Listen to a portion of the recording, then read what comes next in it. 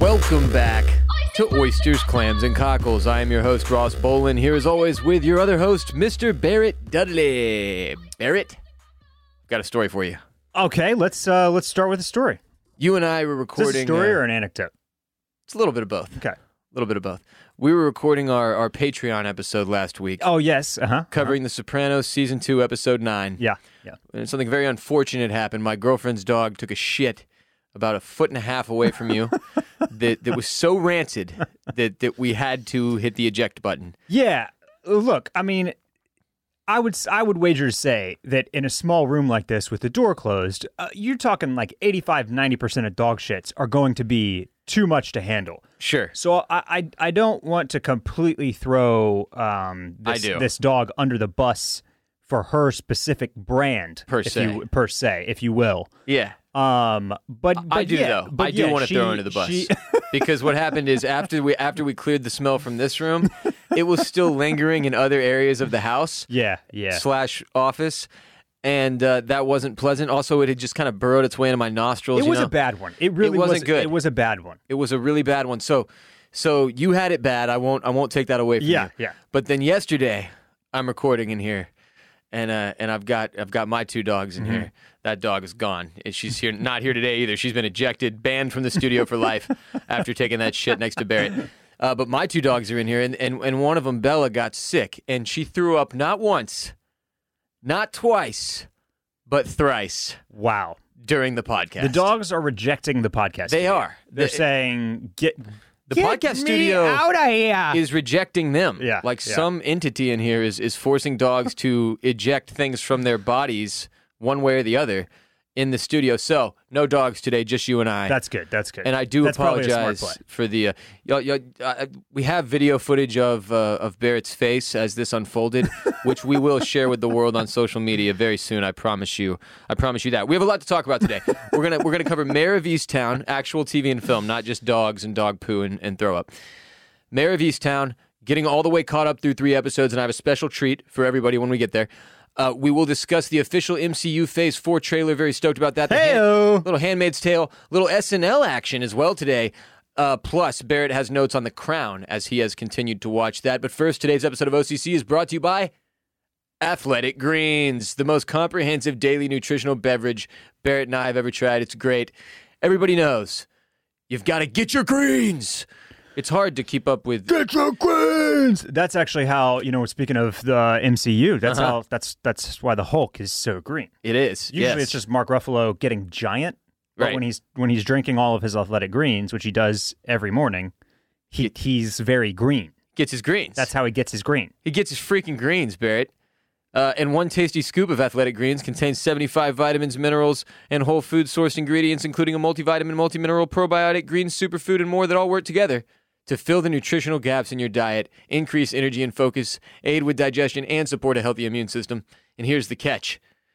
All without the need to take multiple products. That's the key. You just need your Athletic Greens, Barrett. You don't need 15 different things. That's it. It's just Athletic Greens, the daily all-in-one superfood powder. Just the AGs. It's your nutritional essential. By far the easiest and most delicious nutritional habit that you can add to your health routine today and empower yourself to take ownership of your health. Simply visit athleticgreens.com/dragon and get your greens. Join health experts, athletes, health-conscious go-getters, and podcasters around the world who make a daily commitment to their health every single day, and you'll get a free year's supply of vitamin D and 5 free travel packs when you get your greens today. Again, by simply visiting athleticgreens.com/dragon. For a free year supply of vitamin D and 5 free travel packs today. I demand you get your greens, Barrett. Mare of Easttown to start up top, and here's my surprise. Okay. I want to paint you a picture. It's a Monday night. Yes. You're me. And you're in bed. And life's just beat your ass for like a couple months. And you get about 25 minutes into Mare. Yeah. And your brain just goes, bro, you're done here. It can't take any more darkness, and it shuts off. So I passed out, and I missed the back half. Now, the catch is that you know how when you're kind of in and out during you're trying to watch a movie or a TV show and you're falling asleep, yeah, and you're like fuck, so you kind of keep catching stuff. Yeah, I kind of caught some stuff, but I don't really know what happened. Well, and I need you to tell me is the point, and I don't care if you spoil it. Yeah, well, so that's the first thing is that I will drop a couple of episode 3 spoilers here. So if you've not watched or you are waiting to get caught up or whatever, then fast forward a little bit. But the other thing is that you're behind. The Twitter world. Yeah.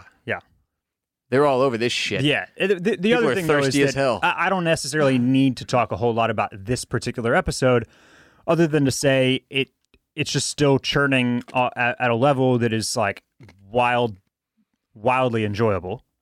And it's just like it's such a brilliant combination. This show. Of like yes, we have the interesting plot with the whodunit and the mystery, and this guy's kind of suspicious, and maybe it's Roy from The Office, and like maybe it's this deacon who like we still don't know why he got moved to this. What's his fucking deal, guy? To this parish, we don't know. Yeah, you know? Yeah, but we do know what Mare brings up historically. Deacons be moving for a reason. That's right. I mean, that's just look it up. It's on science. Google. It's on Google. It's actually science. So. And then I also wanted to quickly, before we go to episode 3, I just wanted to look. Kate Winslet is not somebody that like pops in my mind when I think of just like top-notch actors. Do you know what I mean? Like we had this conversation the other day about how it's Frances McDormand and Meryl Streep. Yeah, Kate Winslet is on that level. We owe her an apology. She is absolutely on that level. And the scene that I wanted to bring up last week that I kind of failed to was the one where she's talking to her son's doctor. Yeah, dude. And she and her son's doctor is like kind of recommending that maybe she talks to somebody about the death of her son, the suicide of her son. Dude. And I was watching that scene, and I mean, obviously Winslet is just bonkers, next level, out of this world in that scene. And then but what I started thinking about is it was so good. It was so deep. It was so like next level that I actually started thinking about the setup of it all. Like Kate has a camera 2.5 feet from her face in that scene. Yeah. There are all sorts of lights around. Yeah. There's an entire set that you can't see. There's people, there's producers, there's a director.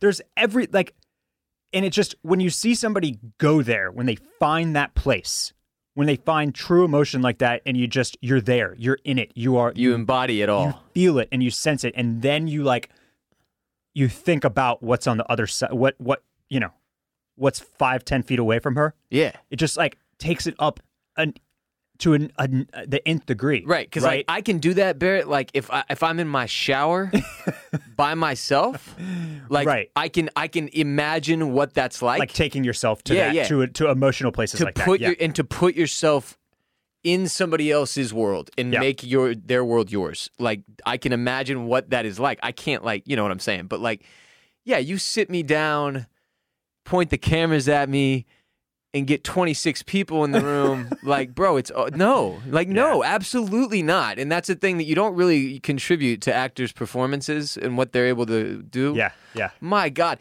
So as you were talking, I was making notes because I rewatched 1 and 2. That's one of the caveats here. I fell asleep halfway through 3 like an idiot, but I did rewatch 1 and 2 sort of half by accident. Girlfriend was getting into it later than I did. And, first of all, the scene where she was talking to the doctor is one of the ones that hit so hard, and it's the one that made me think to myself, oh my God, I was just like, she's been at this level for so long. Yeah, like and actually I'll pull back the curtain a little bit here and be even more honest. There's a scene where she's in her robe and she's going to get ready for a date, and like a titty almost pops out, and I said that out loud because I'm a child, and girlfriend was like, dude, the whole world has seen her boobs. And it clicked in my brain, and I was like, oh, yeah, Titanic. And then it clicked in my brain how good she was in that and how long ago that was. and everything she's done since, and how she's not really one of these actresses that goes out and does a whole bunch of press. Like, she's not bubbly socially, I feel like. She seems to be a very nice person and a very bright person when she's out there and doing it, when she's at the award shows or whatever. But I don't generally think of her as like a social media personality or one of these people who's trying to get in front of the camera all the time. Well, and she also doesn't really, she makes very specific choices with her roles, I would say. Her and Leo kind of carried themselves similarly. And so she does not, like, she doesn't like pop up in some like, she doesn't seem to be popping up in things just for like clearly for the paycheck. Right. You know, like a lot of actors, it's like an old saying, it's like the one for me, one for them type thing. Yeah. She's keep the money rolling. She's mostly just doing the one for me's, I feel like. This actually seems like one of the bigger things that she's done as far as, you know, mainstreamness in quite some time, I feel like. And like the full last disclosure, movie. I haven't popped into her IMDb or anything. Like you, what I was looking up was the Titanic stuff because I forgot how young she was in Titanic. How old was she? She was like 21. Damn, see, that's wild. Yeah. But just a crazy, crazy career.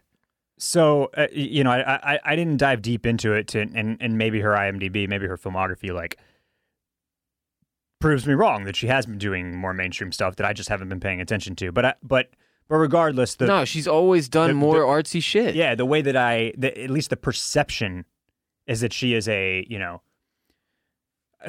she makes careful selections. She doesn't spread herself too thin. She's only in maybe like one thing a year.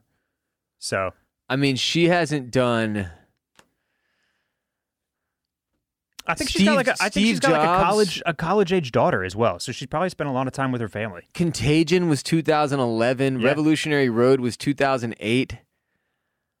The Holiday 2006. Yeah. I mean, she does more artsy stuff. Eternal Sunshine of the Spotless Mind was 2004. Yeah. And the more recent stuff on the list, the stuff closer to now, like, we haven't heard of any of this. In Black Beauty, she was the voice of Black Beauty in 2020. Yeah, okay. She was in something called Ammonite in 2020. So I think my take is accurate here. Then. Very. She doesn't swing like that, man. Yeah. She's not. That's what I mean. She's not like out for the fucking attention. Right, and it's not even like on a Frances McDormand or Meryl Streep level where they're in something that's Academy Award nominated every year or every other year. Right. So she's even more selective and seemingly is just really picking stories or films or whatever that she's really interested in.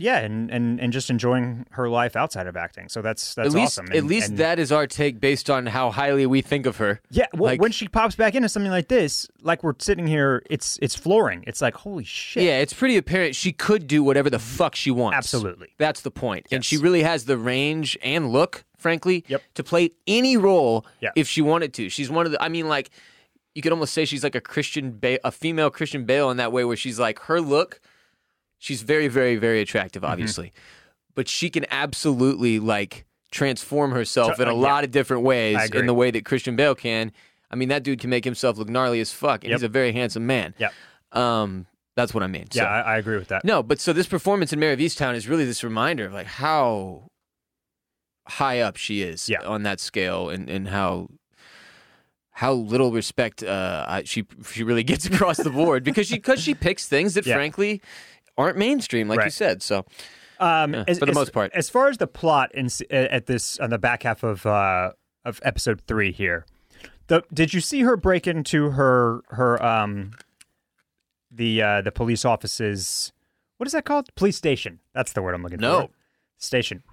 I know. Did you see her break into the police station's evidence locker? No, I did not. Okay. Why the hell did she do that? Did you see her meet with her grandson's real mother? Nope. I was in and out like right before that happened, I think. Okay. So you know that she's after custody of Mare's dead son's son, who is in her care. Yes, which I will note. She's the guardian. Didn't pick that whole thing up and put it together correctly until the second watch through of 1 and 2. I was still like, whose fucking kid? What's happening? Yeah. Yeah. So she has a sit down with her grandson's real mom, who's in and out of rehab. That's why they don't want her to have full custody. And is now suing for full custody. Yes. And as the grandma has put it, she will get it. She's the mother. She's the mother. And she's basically like, look, I don't want to give him up. So we can go to court and I'm going to fight you. And I'm going to say that you're an unfit mother and that you're an addict and that, you do this and you do that and yada, yada. And the son's mother is basically like, oh, I'm going to get him. Fuck you. I'll see you in court. Okay. So flash forward, she's, we have a couple scenes, then she's digging around in an evidence locker, and we don't really know why.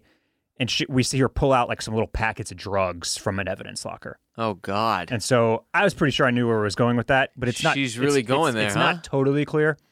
Anyway. I mean, it sounds like what she's going to do is plant them drugs to make dude's mom. Okay, so maybe it was pretty clear. That's pretty clear, yeah. And then she's hanging out at the bar. Evan Peters is there.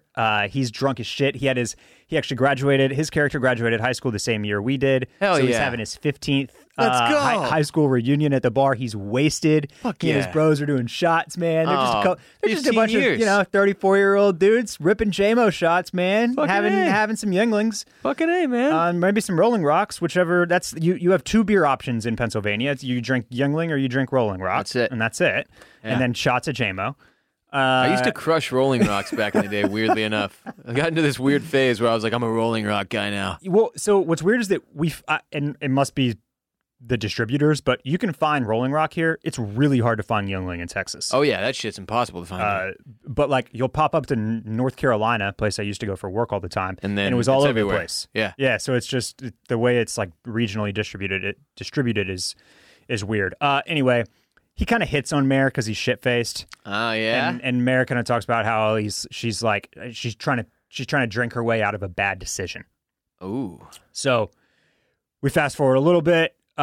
Chief comes knocking on... That bad decision being planting the drugs. That is what it turns out to be. Chief knocks on her door a couple days later, says that... I think the mom's name is Casey. I think real mom's name is Casey, but I could be mistaken there. Anyway, we're going to go with Casey for now. Casey. Casey was pulled over last night, and she had heroin on her. Oh, so she went the full, planted the H on her. And the big pussy bumping Sarah. And she says that, and the chief basically is like, I know it was you. Those drug packets had like very special indication stickers on them. Oh, Mare, you jackass. And you signed out of the log at the station in the evidence locker 2 days ago, and you knocked down the number of packets of heroin from like 46 to 44. So you kind of left a paper trail too. Oh, Mare. Please give me your gun and badge, and don't even think about continuing on the Eric McMenamin case. Oh, shit. Yeah. So. Oh. Yeah. Give me your gun and badge? Yeah, gun and badge, That's the worst baby. thing that could happen to a cop. Everybody knows that. Yeah, so now we're going into... See, that's the other thing that's crazy about this. All the beats in this show are very... are I don't want to call them cliche, but they're standard for procedurals, right? How many times have we seen shows and movies where it's like... That's it. You crossed the line one too many times. Give me your gun and badge. Give me your gun and badge. Yeah. Gun and badge right now. Slide it on over. Don't you dare think about continuing to work this case like I know you want to so bad. Guess what? Take a wild guess.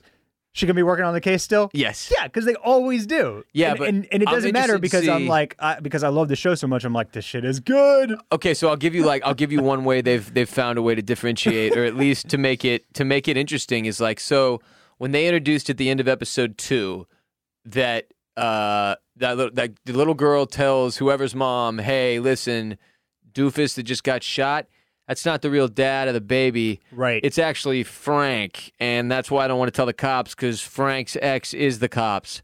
And then the mom goes and tells Frank's ex, who's our main character from the Titanic, and you're like, oh, shit.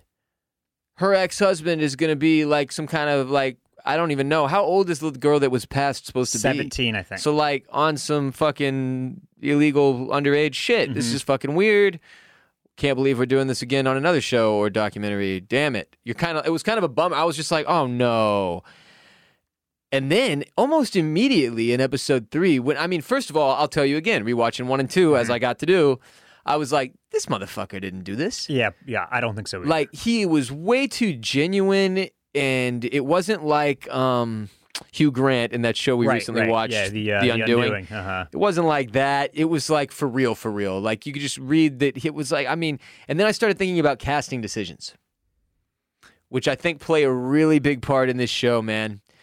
Because Guy Pearce's character is giving me all types of weird fucking vibes. Yeah. I don't know what's going on with this cat. Like, no one has ever more overplayed the hand of, hey, come to my event so you can see that other chicks like me too. Uh-huh. Yeah. And then the chick shows up and like every show or TV or movie ever, yes, you work the group of 4 girls that you're surrounded by, but then the second you see her, you go. Excuse me. Go. Ladies. Yes, you go. This fool hit nothing. He looked over and was like, that's right, bitch. Yeah. And then went right back to, I was like, wait, what? You're way overplaying this hand. This is horrible. Well, and then on their date in episode 3, he's like, yeah, I used to hook up with a lot of ladies. He's like, a lot of ladies. Just he's like, a lot of ladies. I'd wake up every morning and I was just like, oh, I don't want a relationship with you. Oh, I don't want a relationship with you. You're giving him so much credit here. It was so much. I wish he had said it that way. It happened dozens of times. Dozens. He was like, yeah, for many, many years, every single day I woke up next to a different person I didn't want to know. And it was like, God damn, that's really dark. It's a really dark thing to tell somebody you're trying to, like, you know, get to, yeah. But then again, but I mean, you know what you find? Mare, to her part, was just like, congrats on the sex. Yeah. Well, I think the older you get, the more it's just like, just tell me your shit, bro. Yeah. Just fucking hit me with it. What is it? You psycho. Where are the bodies? Show them to me. Let's just get this over with. I'm serious. Like, I think the older you get, that's the more it is. I mean, we're in our 30s now. And I've got a little bit of experience here. But so Guy Pearce is giving me weird vibes. I'm just like, in general, they're doing a phenomenal job of making me question every single one of the candidates. Like, I don't think the guy from The Office did it. I'm 98% sure, but I'm still not willing to say all of the way I'm certain because you never know. Yeah. You just never know. But they've got this, the freaking deacon. The freaking deacon. Oh, did you see what he did at the end of the episode? No. Because that was another piece of it. What'd he do? They tried to go talk to him again. Okay. He doesn't answer. We see him, like, peeking through the window, looking down at them, being all creepy. Okay. And then, like, right towards the end of the episode, we see him driving over a bridge, and he stops the car, and he gets the pink bike out of the back of his car and throws it off the bridge. Dun, dun, dun. My man. So what did he do?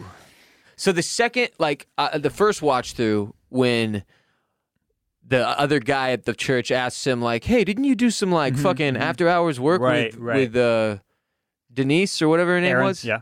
Aaron. And he's like, yeah, just maybe not nearly enough. And I was like, okay, that was the weirdest possible answer, guys. So, like, frankly, even with all the other stuff that we've been presented, he was my number one, like, what's this dude's deal? And then when they interview him at the beginning of episode 3, which I did see,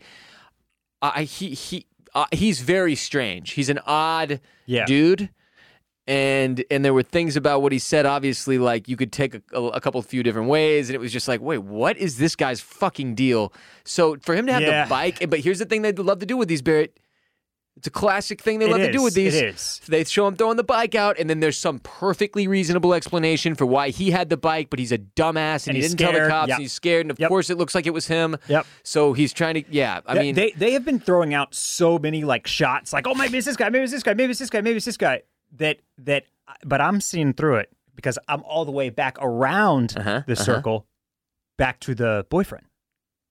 Guy Pearce. No. Back to Aaron's baby daddy. Oh. Right? Because he was the main suspect, but then, like, we just suddenly were like, nah, it can't be him. He got shot. And it's not his kid. I kind of removed all the culpability from me. Maybe it's not his kid. We don't know. We don't have the results of the paternity test back. And maybe he found out it wasn't his kid. He found out it wasn't his kid. Exactly. And went, exactly. Pop, pop. Yeah. 2 shots. I'm all the way back around to him, because it's like they've been throwing out too many red herrings and, like, oh, maybe it's this guy, maybe it's this guy, maybe it's this guy. It would be fucking hilarious if the drunk piece of shit dad was right. Yeah. And they have to go, like, apologize. I'm assuming he's locked up at this point. Well, yeah, I mean, you're not allowed to take justice into your own hands. That's the thing about the law. Yeah, you can't, it turns out, just go get the dude you think did a thing and then drag him out into the woods and shoot him and then go to the police station and tell them without going to, like, get locked up and go to jail. Also, I've been thinking about this. If you ever get in your car and somebody is in the car with you and they have a gun on you and they're like, drive out to the woods where there's nobody. maybe don't do it. Because you're done. And I know that, like, we've never been in that situation. The fear takes over. You're doing anything to save your life. But like, you get in that car at a gas station with people around and he puts a gun on you, you just jump right out and scream. Maybe you get shot. Maybe you don't. But at least you got a chance. But at least you got a chance. Yeah. And what's he going to do? Get out of the car and just, shoot you right under the lights at the gas station? At the very least, it's he's in the back seat. It's a 2-door Bronco. If they're it's going to be hard for him to get out. If they're like, drive, I'm like, and they're like, drive now or I'm going to pull the trigger. Like, fine. Okay, but drive for a little bit. Like, give yourself some time to strategize. Like, come up with a strategy, then execute. You do not go where they want you to go. Then you die. Especially when it's... That's the end of the drive. Especially when it's like the dead nowhere middle of the woods. The end of the drive is that you get shot. Why would you do that drive? Drive out to where there's nobody, and it's in the woods, and there's a creek nearby. You know what I think my move is? It's to, like, slyly somehow get it down to about 15 miles an hour. And jump out. Fucking, hit the ejector button. I'm hitting the gas with it about right at 15. Okay. So that he's like, a little bit. Yeah. Hitting the door open, and then I'm fucking diving out, bro. And if he wants to jump in the driver's seat and turn around and run me over, that's on him. But I pick my spot, obviously, somewhere where I can get into like a fucking cornfield. No, I'm kidding. That's what they would do in the movies. And then you get run down because that's a cornfield. So anyway, we walked through that. I'm glad we got through this strategy session about what we would do. It's smart. So you think it's the boyfriend again. I think it's Guy Pearce. I'm back around to the boyfriend. Because think about it. Guy Pearce is the only one they haven't put any maybe on. But the night that... Mare was with him almost the entire night. Oh, that she was killed. Really? Yeah, that's the first night at the bar when she sleeps with him, and then I think there's even like a timestamp somewhere that they give you where she like doesn't get home until 3 a.m. or something. See, they really don't want you to think it's Guy Pearce. Yeah, I mean maybe he snuck out in the dead of night. He's a cannibal. I don't know. He's a sex addict. That's why he's talking to all those women. I don't know what his purpose is. Yeah, what's his fucking deal, man? He's just kind of hanging out over here. That's what I mean. Everybody else, they're pointing us at him. Yeah. Except for Guy Pearce. Strange. I also just want to add that the daughter of whatever. They're all related and friends, and the whole goddamn town knows each other. I love the joke in episode 3 where he finally says, like, is there anyone you're not related to? And she's like, no. The one that beat the shit out of Aaron in the woods. Yes, yeah, Brianna. I just want to add that Brianna is, in fact, quite the little bitch. That chick sucks, dude. Perfectly cast, by the way. Yeah, she deserves every bit of what she got, though. But yes, perfect cast job. She's just very, very hateable. She is. And she's doing the role. She's doing her face. She's doing the role. Chef's kiss. Mwah. Wait. Yeah, whatever. Noises. Okay, so did I miss anything else? No, that's it. I'm loving it. I don't... And I also don't know who the fuck actually did this. But Mare derailing and losing her gun and badge. Wow. Deacon throwing the bike out of the car. You hate wow. to see it. Mare of Easttown. Captivating stuff for the thirsty nation of... consumers that we are. What else? What else do you want to talk about? What's next? I want to pick your brain here because we just had a very, very sexy trailer from Marvel drop, which Phase 4, baby. Not only paid tribute to the first 3 phases of Marvel and made us all get goosebumps and was really like a, hey, remember the movies? Oh, I remember Thanos? God, dude, they're doing a good job of this. Remember Avengers Assemble? Hollywood being like, you want some of that popcorn, don't you, bitch? You can almost taste it. Yeah, so it was working. It was that, and it was super tight, and I was like, God, yes! And as soon as Draft House releases tickets for Black Widow, I'm buying them. When is that? When is that drop date? Because here's the thing. July. Oh, okay, so I got time. At this point, and so that's where I was going though. Before you even start, do your thing. What has happened to your Marvel rewatch? You seem to have been derailed. I've had to yell at people on Twitter and the Discord. The Cord is strong. It is because they keep suggesting stuff for you to watch. And it'll be like stuff like that. Somebody is, and I'm gonna try. I'll try to watch 10 minutes because I like to listen to our listeners. Somebody is suggesting bad TV for you to watch. Yeah, it's so bad you need to see it. I say no. Stop that. Yes. Stop that. Trying to get me to watch Marvel. Stop that. This guy has 28,000 movies to watch still. Yeah, I had like a plus bunch 2 of series. We had a bunch of like 1 series. Random first of all, personal events and professional events coincided that derailed my Marvel journey. You were hot. You were on a hot streak. I was moving through them, baby, and I'll get back on the train. I promise. We brought production in house here at Bolin Media, so we're recording everything and doing everything here at our office, which is also my house, and so that derailed us a bit. There were some other things here and there, but in general, I am excited to get back into it. House. Yeah, it just I fell off. I fell off the fucking Marvel train. Thor partially derailed me. He's very handsome and it was funny, but I wasn't emotionally moved. And you're getting very close to phase 2. You'll have the first Avengers movie, which closes out phase 1. In phase 2. And then, but wait, I'm on an Avengers movie now? You're close. Okay. What do I have next though? See, it's something unexciting that's been like unmotivating. I'm not sure. Yeah, nobody is because there's 47 movies. I mean, really, if you wanted to, if you don't feel the need to be a completist, like we could give you a list of like, okay, these are the ones you need to watch. I do feel the need to be a completist, though. That's the problem, because I'm weird about this shit. Anyway, I will get back on the train, I promise. Let's talk about this trailer, though. Yeah, How did it make you feel? The trailer. So I already alluded to the first half of the trailer, which was, very tear-jerking and kind of like tugged on the heartstrings a little bit. And they stroked themselves some. They were like, God, look at what we've done. Yes, exactly. It was the Tom Hanks scene in Castaway. And I have made fire. And I was like, yeah, that was pretty tight. And then they showed us a few clips from some of the movies that are about to come out, namely the next two in the run. Black Widow, which has been delayed over and over again. We know about this one. We've seen trailers for it. So that wasn't totally new and exciting or surprising. Yeah. Although I do just want to say, I am so stoked to see Florence Pugh just lay a smackdown and be sisters with ScarJo. I'm just very jacked for that. Florence Pugh, awesome. Damn, what was that show that we watched on FX or that I watched? Little Drummer Boy, I think it was called, which was super dope. That's where I kind of like fell in love with her, as a performer first. So just she's doing big things. Very excited for Black Widow. Sure. And then new scenes and new footage, maybe the first time we've seen footage from Eternals, which features Rob Stark, Salma Hayek riding a horse. Oh, God. And Angelina Jolie. Oh, God. Which I did not realize was happening.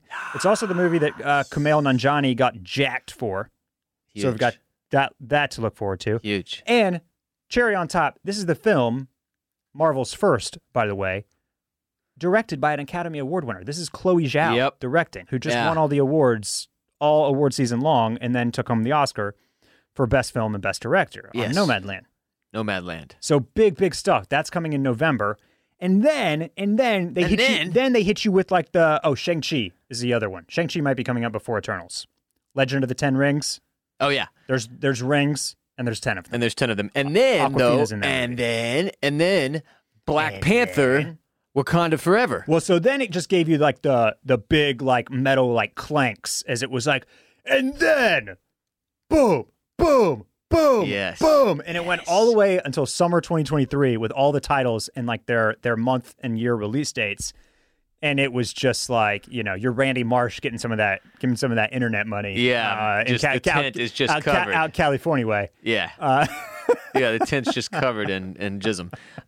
Because, wow, what a lineup. Yeah, because it's pretty incredible. You got Guardians 3, you got Spider-Man 3, you got Ant-Man 3, you got Black Panther, Wakanda Forever. Just admire that for a second. Ant-Man 3. My man's Paul Rudd is getting a 3-movie Marvel deal. That's insane. People make Ant-Man jokes and shit. Like Ant-Man is like a piece of pop. Somebody made a joke on something I was watching the other day about Ant-Man, and I was like, it was related to Captain time Marvel travel. sequel called The Marvels. It was related to time travel, so I think Ant-Man does some traveling in time. Quantumania. Yeah. I don't fucking know, Barrett. Doctor Strange and the Multiverse of Madness. Like, seen that one though, like the OG one. I seen it. Remember, Marvel people, I seen it. That one. Got that one coming. Fucking A. It's just you know what it did very, very well. What'd it do? It felt really, really good because it was like movies are going to come back. Yeah, no, I'm horny for this now. I've always been of that opinion, but then you keep having things like the ArcLight in LA is all like going out of business, and it's just like and everything keeps moving to streaming, and you're like, oh my God, is it actually going to go away? Yeah, but like, that McConaughey video. It started everything. Well, McConaughey, and then this, and it was just like, okay, somehow, some way, later this year even, like, this shit is coming back. We are going back to theaters. Oh, yeah, dude. No, because why the fuck wouldn't we? I'm not fucking watching Eternals at home on my couch. The more I think about it, if there will be a breaking point where, like, it's not that, like, everything will go back to normal. I don't think, like, there will be a percentage of people that never go back to the way they lived before. Yeah. And that's sad. But, bro, I'm going to the fucking movies. That's one of the only things I enjoy doing. I'm not going to not do it once I'm vaccinated and everybody else is vaccinated. Yeah. Like, because there won't be a reason not to anymore. You know? Mm-hmm. Fuck it. I wasn't licking the seats before, bro. I don't know what y'all are doing out there, but I was already minimally touching fucking everything in the movie theater. I was like, my ass is in the seat. I'm eating any of the popcorn that touches me or lands on my body, and that's it. That's it. You know? Yeah. Anyway, psyched for the movies. But it was very tight. And hopefully for my AMC stock, I look forward to that paying off in 2046 Oh, or sure, so. hon. Yeah, Sure, I bought it at the top, Barrett. I bought it at the top. Okay. Other big news from me, and then it will segue into a Barrett update on Handmaid's Tale. Yeah. So I walk into the bedroom the other night, and girlfriend is watching Handmaid's Tale. And I kind of did a double take, and I went, what are you watching? And she was like, Handmaid's Tale, and I was like, oh yeah, you like Handmaid's Tale? And she was like, yeah, Handmaid's Tale. I'm getting caught up on Handmaid's Tale. What the fuck's wrong with you? This is one of the shows I watch, and I was like, you watching Handmaid's Tale? And she was like, what is wrong with you? And I was like, okay, can I sit down and watch some of this with you? Things aren't going well in Gilead. So was she watching some of the new episodes? Yeah. She's getting caught up. She's in the newest season. Yeah. And so you know how the chick from Mad Men stayed behind to see if she could save her other kid or whatever. June, our main character. Yeah, June. You know how she stayed behind, and then I went, "That's it, I'm done," and I never watched another episode. So it turns out I was right, and staying behind wasn't the fucking move, Barrett. Because guess what?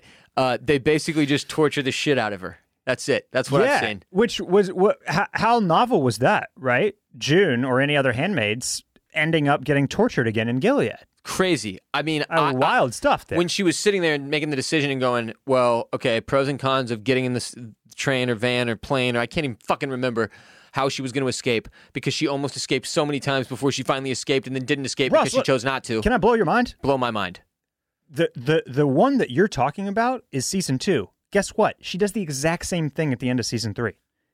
Only this time, instead of getting her baby out, they get like 86 kids out. And a bunch of Ritas or a bunch of Marthas and children, and June stays behind again. What is wrong with her? She has to get her other daughter. You're telling me you people, meaning you and everyone else still watching this show, my girlfriend included. So you're all watching this, and they did it again. Let me be clear. Be clear. I bailed on season 3. Okay. At the same time that you did, I think. We or maybe I got one. Yeah, we got fed up, dude. Maybe I got one or two episodes further than you did, but I was like, I'm out. It was the hospital episode. I could not take it. I was like, no more. I'm done. This is torture porn.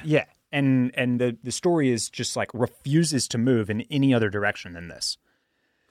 So and it's still going. It's been 2 years. I've had time to chill out. Laura was excited about season 4 coming back. She did finish season 3. I went on a trip or something, and she crushed the rest of the episodes.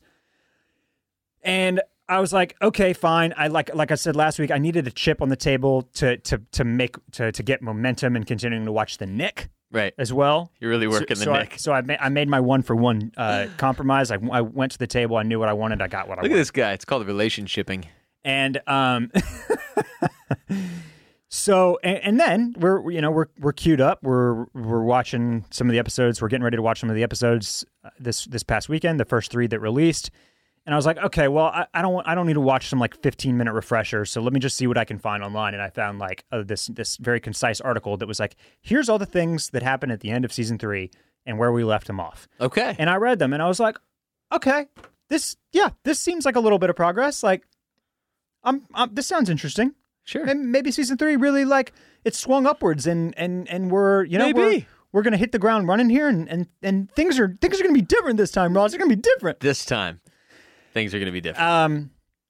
So we watched the first 3 episodes over this past weekend, and episode 1 was just kind of meh. It was so-so. I didn't have too many feelings about it, although it did bring up some of the things that I remember not liking about it, namely the fact that this... After episode 1, my thing was like, okay, I understand that this show is about like women being oppressed and them overcoming their oppressors. Yeah, but dude, there has to be. But there is it is like Game of Thrones got in trouble for this. Remember? This is why I called it torture porn for gratuitous, like, there has to be a purpose, animosity and violence towards women. And with Game of Thrones, just, to be fair, like the main point of the story was not about women overcoming oppression in Game of Thrones. But people got fed up with it on that show, even when it was serving some part of the story or some character development or some plot or whatever. And here, it's like we jump right back into episode 1 and boom, it's just like women getting tortured and beat up and you're like, yes, I used the same word. It's like female torture porn, even in episode 1. And so it's like because it's hitting on that nerve, and I totally, like you said, I get it. Gilead is awful to women. We've been beating this into the ground for 3 seasons now. Yeah. So that was kind of my beef with episode 1, is that we just went right back to that well. Episode 2 kind of shows some progress because it did focus on one of the things that I've always wanted more of, which is June taking down Gilead. Like, let's see, like these people, June especially, is a hardened spy at this point. So, like, let's move forward with that. And episode 2 kind of had some of that in there. It was getting interesting. Like, they mixed it up a little bit. It's like, okay, all right, maybe so. And then episode 3. And spoilers here if you're about to watch Handmaids, through 3 episodes. Just a little spoiler warning here again. But first third of episode 3 has more interesting things. June is making big sacrifices to protect a bunch of other handmaids who were with her, getting all the kids on the plane out into Canada at the end of last season. Yep. And she is, again, getting tortured by Aunt Lydia and a bunch of other bad dudes. I watched this. And she sacrifices 2 people who all know the gig. No, we're protecting these fucking handmaids because that's the game, and we're taking this shit down, and we're not playing around anymore. She lets them get pushed off roofs. Like, it's this big, it's this big moment, and I respect the shit out of it. And then they bring her daughter back into the fold. Yep. And this is where, I said a little bit of this on the Discord as I was talking to some of our listeners about it. June has way, way, way too much plot armor in this show. We know that she is the show, so we know that she can't actually die or anything seriously bad happen to her. Right. Even though it goes beyond suspending disbelief that Gilead would catch her again, get her to admit where the handmaids are, and then not kill her. They would 1,000,000% kill her. She has caused so much havoc, so much disruption. She is almost single-handedly taking down this entire fucking country. But they're going to let her live still? I was watching Aunt Lydia talk to her, and it was all I needed to know that I made the right decision when I walked away from this show, because the fact that she was still alive in Aunt Lydia's presence, and I haven't seen who spends the first episode season saying that we need to put her on the G-dang wall, mind you. And I have not seen a full season of antics, and I still can't believe that she's alive at all. That just goes to that logic hole right there is like impossible for me to oversee. And it's the thing about this show, like I totally understand what this meant for women, this show in particular, its first season and what it symbolizes and represents, and why there is a very strong pull to watch this show and why it's so intriguing for women in particular. I totally get it. But at this point, we are long past the point where I felt like it was just over-the-top torture porn. Because it was like, whoa. If you're going to do this, you've got to make progress. And what I kept seeing was like the ring around the rosy with the original family she was with's female character. Yes. Who where the fuck is she at this point? So she and Fred are prisoners in Canada now. So at least they did move that part of the story somewhere different. That's nice. Yeah. So prisoners because they were bad? Yes. And that's good. So she too, though, she didn't get out of that somehow because they were trying to Serena. They were trying to show Serena as like this potentially sympathetic character that might need saving, and I was like, please no. They keep going back and forth on her. She's the grayest character on the show. She was the reason terribly evil and also like shows heart in different moments. She was the main reason I walked away because I was like, nope, sorry, you can't have an unreadable character that doesn't. She actually is like essentially works with the Canadian authorities to turn in Fred, and then Fred turns on her and gets her arrested for forcing a sexual assault, basically, which she does with Nick and June. Yeah. And so now they're like battling each other while they're both prisoners in Canada, basically. Okay, let's just shoot them both. But so that we spend all this time showing how badass June is now. But then we know, and they wait. Why didn't they just go to the daughter first? They know that that's her one crippling weakness. Yeah. She's giving me Carrie Mathison vibes at this point because she is simultaneously the best and the worst spy on Earth. Oh, you don't want to go to Carrie. Never go full Carrie Mathison. The only difference is that Carrie Mathison didn't give two shits about her daughter. Yep. June only cares about her daughter, which is her fault.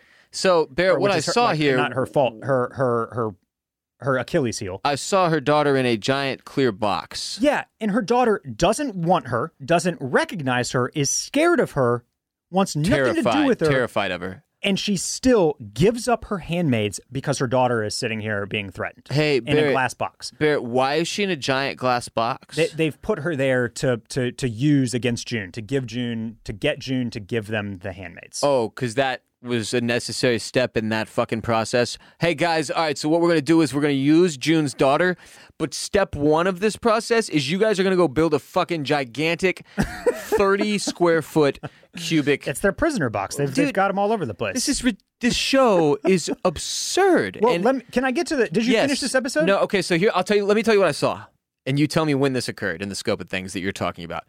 June and a whole bunch of handmaids are making a run for it, because they're all about to die again because this is Handmaid's Tale. Yep. And June and the one who's missing a fucking eye from season 1, who's still here somehow and alive, even though she's batshit crazy and can't stop making stupid decisions. Yes. She's another Carrie Mathison. Yep. That one and her, they're running, and then everyone else dies except them two. Yes. And I mean everyone else. That's the end of episode 3. So if you didn't put all this together, they don't kill June after she gives up the handmaids. They round them all up, and they're like, guess what? Now, you're not going to positions with commanders. Now, instead, we're just sending you out to a labor farm where you'll also be ritualistically raped in the name of continuing to give birth to more children. Tight. So I thought we already did that, though, in season 2. We've done all of this before, Ross. Oh, okay. Yeah, just wanted to make sure, because I specifically remember avoiding these labor farms and then even visiting one. We get caught. Well, the girl from the new labor farm is an Gilmore even worse situation. But the Gilmore girl was at one after they took her clit. Yeah, she made it to Canada. They took her clitoris, Barrett. So the new wrinkle is here in season 4 is that you got caught by Gilead again. But this time we're sending you to an even worse place. That's not, so, that stopped working so long ago. Again, what you saw was them seeing an opportunity to break out of this van, taking them the worst place yet. And then one guy survives. And they don't kill Aunt Lydia. She's sitting right there. They have her little zapper thing. They should have beat the shit out of her. Yep. And they just continue to make, illogical hey, Barry, you know what's crazy about that? Why don't you kill Aunt Lydia? Wait till he gets back to the car and then fucking stab him in the neck Barrett, I already seen that scene where Aunt Lydia gets kicked down the stairs, and then instead of finishing her, they fucking leave her to recover. Because why the fuck would you kill her, Barrett? That wouldn't make any sense. It's like Batman and the Joker. They need each other. These fucking losers. Episode 3. Everybody in Gilead can suck one. This all made my blood boil. The entire back half of episode 3. It's just made beautiful. My freaking blood boil. It's beautiful that's all I saw. I was sitting on the couch fuming. I was there for 20 minutes, Barrett, and by the end of it, I was like, I made the best choice I've ever made by stopping this show. I was talking to Laura after these first 3 episodes, and I think she did not like episode 3 again. Nobody wants to rehash this shit. Who likes this? But I also feel the need to say, like, at this point, this show might be very, very specifically for women. And there is we just simply cannot understand this. That's fine. Because I feel like it's asking me to make a bunch of logical jumps that you're not willing to make. That I don't think women are really able to make either, but maybe they make more sense if you know what it's like to love a child. Yes, I guarantee they do. But it's just that it's yeah, there's that. But even we can't line that up with anything logically as dudes who don't have kids. Even then, Aunt Lydia, who has tortured you and beaten you, and who is, you know, the devil incarnate, basically, and is a threat to you ever getting your daughter back because she is continually there as an obstacle every step of the way. You're not going to kill her. Any chance you get, you have to end her. You have to end her. Just like they have to end June. Yeah. And then it makes no sense that they don't. And both sides won't do it. And just continuing this loop and this it kind of makes me feel like a stupid asshole, though, when I'm watching it and they just keep doing the same thing to me over and over. Yeah. I mean, look, hey, I'll give you an example. I loved Californication, and that was probably a show that it was more male audience driven because it was mostly Hank Moody going around banging women. I feel like that wasn't a chick-friendly show for most of its seasons. Well, they ran out of juice 2 seasons in. I'll argue Handmaid's Tale ran out after 1, and I'll argue that till my dying day. But they ran out of juice a couple seasons in, and they couldn't stop. So they just kept doing the same shit. And about 4 or 5 seasons in, it was like, okay, guys, what the hell? But it wasn't torture porn. It was the opposite. It was Hank Moody banging hot chicks. Yeah, this is a lifestyle porn. Well, now that I'm looking at it, I mean, he was kind of a piece of shit. But it didn't matter. Nobody cared about Hank. That's the thing. You're supposed to care about June.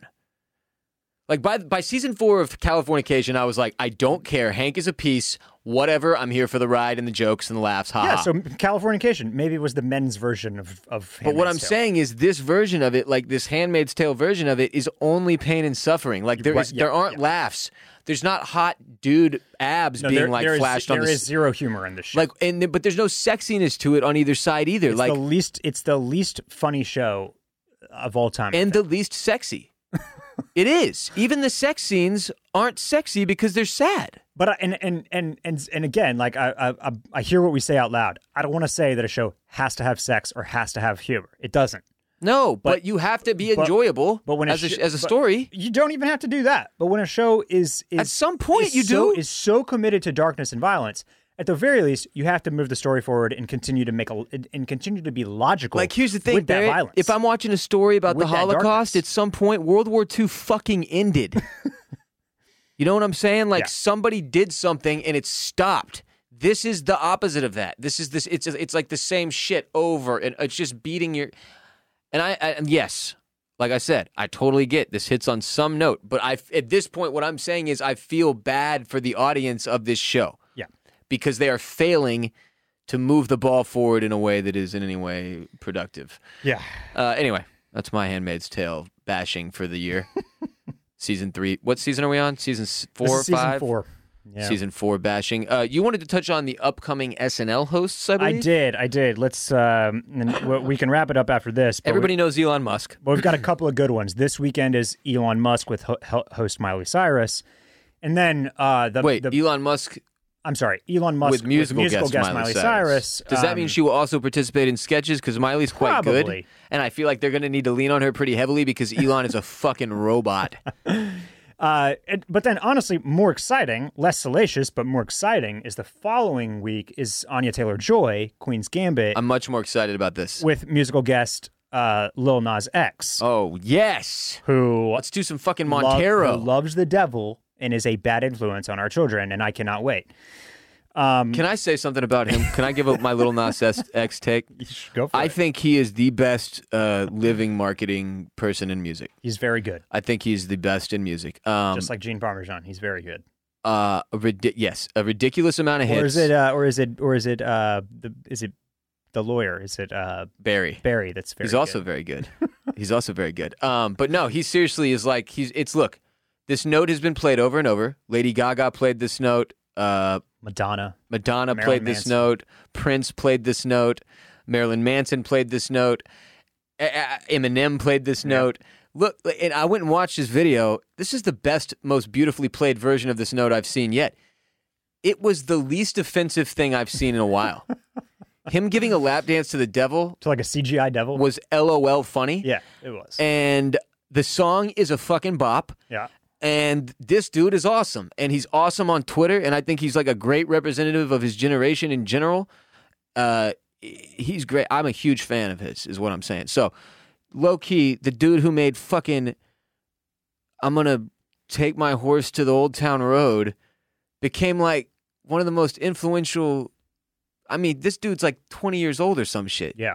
He's crazy talented. So anyway, I'm just stoked on him in general. I'll just add that he was. It's been impressive to see this kind of this bit from him because he was very much at risk of being like very, very, very easily could have been a flash in the pan. Oh, one hit wonder. Bye bye. Yeah, everybody thought he would be. For him to continue making solid music and then also like kind of know that he needs to push some buttons and to continue elevating his like profile and his celebrity and his persona. It's brilliant. Masterfully done. And you have to have a level of composure to pull off what he's doing that no one has. So that's why it's really cool to see him handle it so well. Yeah. And like very, very open with the struggle of it too. Like sometimes he'll be like, I'm getting off Twitter for a week. This shit's gotten heavy. Yeah. Peace. So obviously the one that has more to talk about is the one coming up this weekend because casting Elon Musk to host has been very controversial among, and when I say controversial here on this one, this is one that this is one of many instances that is quote unquote controversial because Twitter made it controversial. Yes. As it is wont to do. Yes. Twitter's very dramatic. Here's my take on this. One, it's not controversial. It shouldn't be controversial. Billionaires are allowed to exist. Yes. That's just, they are. Regardless, is the take that you shouldn't have a billionaire on the show? Because what I love about the anti-billionaire thing, and this is probably a little edgy in some way in some circles if you're sensitive. The Elon thing is the best example because like dude was like, okay, cars are terrible and terrible for the environment. I'm going to reinvent the car because I want to make the world a better place. And then he did that, and it made him a billionaire. So if you don't want billionaires, how do we like? And I get it. Like, oh, you're supposed to tax them more after the fact or whatever. Okay, yeah, but you're going to need to take a look at the tax code, son, because this shit's mad complicated, and is essentially the whole thing is written so that it gives guys like him incentive to do what they do, so that they don't have to pay taxes. Yes. And not understanding the fundamentals of that prevents you from giving a take on it. So people that are like, billionaires shouldn't exist, it's like, yeah, probably not, but also like you have to go look at the fundamental shit that's behind this before you just have a general blanket take that you don't like billionaires. Yeah, right. And I don't want our conversation here to take away from the fact that I think we are both very well aware that the wealth gap is a serious problem. It's a fucking massive problem, and there's more they can do to fix it. The valley that's being created and the whole thing where like, what is it like? This guy's not 50 enemy. Americans own more wealth than the entire bottom half of America combined is an obvious problem. Yes. But it's not, but yeah. This guy's not the enemy, though. But Elon Pretending Musk is he not is the is enemy. crazy. And honestly, I don't even like Elon. I have a fucking Tesla. I think this dude's a really annoying dork for the most part, and I'm worried about Saturday because he's going to tank his fucking stock, and I have money in there. And this is not financial advice, but like, for the most part, I want him to shut up and be quiet. Is that a meme? Is everybody saying it's not financial advice because it's a bit? No, people say that because before the meme stonks happened and the pandemic happened, nobody can just go around being like, "Hey, buy this stock," because you're technically like you're like pumping up this stock. If you're an influencer, you can't be on Twitter like, "Hey, everybody, go buy AMC." Okay. And then everybody goes and buys AMC, and you sell AMC, and then that's market manipulation. The SEC comes for that ass. Okay. So everybody just throws out the blanket statement of this is not financial advice, which they think covers them for everything. And the meme at this point is that it really doesn't. Yeah. It's just funny. Okay. And the SEC will never, ever, ever, ever be able to unravel the amount of shit that has occurred in the last year and a half, so it doesn't matter. Yeah, honestly, the worst thing that Elon Musk did, all the shit getting dredged up, is when he was dismissive of the coronavirus at the beginning of the pandemic last year, and was like, "Oh, there's going to be 0 cases in America by April." Guys, and it's the same as with athletes and celebrities. We shouldn't be looking at people like with like like LeBron James and being like, all right, let's all build our whole lives off their morals and ethics. Like, bro, he makes fucking cars and solar panels and like is trying to take us all to Mars. Let him do his thing. But Elon is not some like God that we all need to look at and judge off everything he does. He's a fucking goofball. The dude loves Dogecoin and like memes and anime, and that's it. Like, he's a human child. It's like Kanye. Yeah.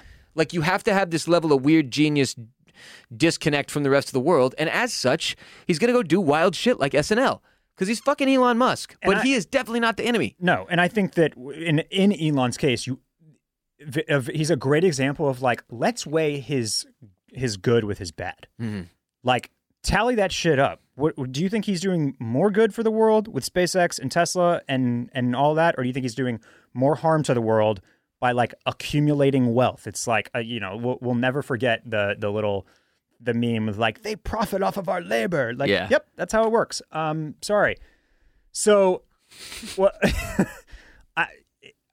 I'm excited to see what happens. It's a big name. It's interesting. They don't usually get somebody like a CEO to get this. Well, but also he is the personality of like a literal fucking robot and looks like a Bond villain. So it will, right. So it's and guess what? I'm sure they make fun of a lot. Elon is down to play, is what I think. And I think that I don't think that he's going to be sitting in those writing rooms being like, no, we can't go there. No, we can't go there. I think he'll do anything. I think he'll do anything. Now, he tweeted out the Doge father, which I'm concerned with the sketch idea. The last thing that I wanted to throw out here, just like I wanted to put a little bit of what's the word I'm looking for? Stank? No, I want perspective on why I think this happened. Okay. Why they got Elon? No, why this was why cast members like were pissed about this and voiced their opinions on social media, and why this like became controversy. Okay. And it's because in 2015, maybe it was 16, I can't remember at this point. It might have been early 16, although I think it was 2015. You may remember two things happened. One, SNL had Donald Trump come on as host. Two, Jimmy Fallon had Donald Trump come on as a guest on his show and tousled his hair in a very like memeable, lighthearted, playful way. Like, haha, me and the Donner buds. Yes. Or like, look at what a big joke this is. Yeah. And in doing so, it was certainly like a humanizing moment for Trump. Jimmy Fallon his show has not been rated number one since that day. It nearly tanked the show. It nearly ruined his career. And he spent the next 3 years, basically atoning for it and making sure that they popped Trump in like the opening monologues to make sure that people knew that he was not like, okay, that's just outrageous. In the pocket of Trump. Like, come on. When Trump hosted SNL, nobody said anything. The cast did not voice opinions. They did not say, we don't want this guy. Well, then this just shows me their lack of connection to reality even more, because to put these two in the same boat is absurd. But what I'm saying is that I feel like those moments when both SNL and Jimmy Fallon, a former SNL cast member and one of the most notable, when they said, sure, let's get this guy on, and didn't say like, I don't know about this. I'm not sure I want this. And then it was like a kind of a total disaster for both entities. I feel like now everybody is just being like way, way, way overly prickly and making sure that they voice like, I'm not into this. I don't want this guy here. That's just sad. But don't you get that sense that it's like that they are? Yeah, but that's like the most pussy ass thing I've ever heard. Like, to get out in front of potential outrage that could come by saying you're not cool with it, but then still doing the show is just so lame. It's like, just shut up and do the show. Like, no, and it's a different day and age, and things are different. That's what I'm saying. Like, we live in a world now where you do kind of have to protect your ass that way. Okay, but here's what I'm saying. There's a massive difference between Donald Trump, a guy who was running for, or may have even already been active president of the United States at that point, running for president of the United States at that point. So giving a random dude with no track record to run off of the platform to become president is slightly different than letting Elon come on and make an ass of himself on SNL. Like a dude who runs a car company and is firing off rockets into space because he wants to go to Mars one day, even though he openly says that a lot of people will die trying to go there. Like, I get what you're saying, and this is here's what I think. Here's my take. SNL knows having Elon on is a really big deal. This is the biggest draw they're going to have all year. There is not a bigger celebrity in the world right now that they can get to come do SNL to draw more eyeballs. It does not exist. So you have to create as much buzz and controversy around it as possible. And yes, the libs love this kind of fucking drama. But fuck that. Elon's a billionaire. Wait, some like hardworking comedian should have this opportunity to host SNL this day or whatever. Like I get it. Everybody wins this way. Like, and on the right, they can all talk about how the left is such pussies for even caring about this or whatever. And it's just this big dramatic entertainment tornado of marketing around Elon Musk. Yeah, but but you're just playing into exactly what I'm saying, because that was the exact rationale that they gave for letting Trump come to host. Was what? Like, it'll be the top-rated show of the entire season. It's huge marketing. It's giant buzz. Like, can you believe that we're doing this? I'm with you. These two are not. We're comparing apples to oranges. There's just here. Armor on it now with the. I'm just the saying cast getting out in front of saying they're not okay with it. Had that not happened, I don't think that there would have been, at least not from SNL's own cast members. I don't think that there would have been as much. Maybe not pushback. Right. I just don't get the Elon one is so weird to me, because I'm like, you guys didn't want to have Elon Musk on? Like, you didn't want to write jokes for, like, you didn't want to make fun of this guy? Like, what? Right. Like, it makes, I'll be frank, SNL is a place where anybody should be on. I don't care that they had Trump on. Then it's on them to skewer Trump. Or, if he's not down for the skewering, he doesn't get to host. That's the fucking show. Like, you can either show up and play ball and do the sketches, or fuck off. But it's not what it is anymore, because they got to try to draw people. So, I mean, Lorne does what he does, all right? He's been doing this for like 50 years or whatever. It's not like I can sit here and pretend that I know what I'm talking about more than him. But there's a reason SNL's in the spot they're in. It hasn't been run very well the past like 10, 15 years, right? It's been on and off. It's been a lot of like... I mean, well, social media and the internet changed everything too. Yeah, they have had a hard time catching up. But you also contradicted yourself, because it's the longest running show on television. Well, but their ratings aren't what they once were, right? They're still kicking though. They still draw a couple million. Here's people the inarguable part: the internet and social media absolutely fractured Saturday Night Live's reason for existing, which was to update the whole world on all the hottest jokes on all the hottest topics every Saturday night. Social media does that for us every day, all day, every day. This is more than anybody, more than stand-up comedians, more than writers of TV and movie and books. SNL writers got fucked, because they got to come up with the jokes for that week. Everybody's already made those jokes on Twitter, and they've gone viral. Yeah, it's certainly made the show more difficult to be. It's geared differently now, so they really at first resisted that transition, in my opinion, and then they sort of have been behind the eight ball ever since, trying to catch up and figure out where they stand in this meme culture, TikTok, fucking Twitter age versus, in the 90s or whatever, when you had to go to SNL to get those kind of jokes. Yeah. But I'm excited for this. I think it was a great move to get him on. It's a risky one, but they're always risky. You never know, dude. You could have the GOAT come on SNL and flop. Like, it's hard to do this show. It's the hardest show to do. Yeah. On TV. Like, that's why they get the level of respect they deserve. That's why they get nominated for Emmys every year. And at this point, nobody says no, I don't think, if they're offered this. Do they? Yeah, they do. People are like, I don't want to do SNL. Yeah. I mean, it's usually a scheduling thing. They're like, oh, I can't do this week, can't do this week. And have movie to make. There are some people that don't necessarily want to host. So. Well, I'll say this. I haven't tuned in for Saturday Night Live in many years, and I will be on Saturday. I don't think Brad Pitt has ever hosted, for example. They've tried. Because it's not his bag or something? Dude, he seems like he would be an amazing host. Yeah, but maybe it just never happened. Maybe it's like how Michael Jordan didn't want to be an NBA Jam or whatever. Maybe so. Yeah. Yeah. Anyway, that's all we got this week. Yeah.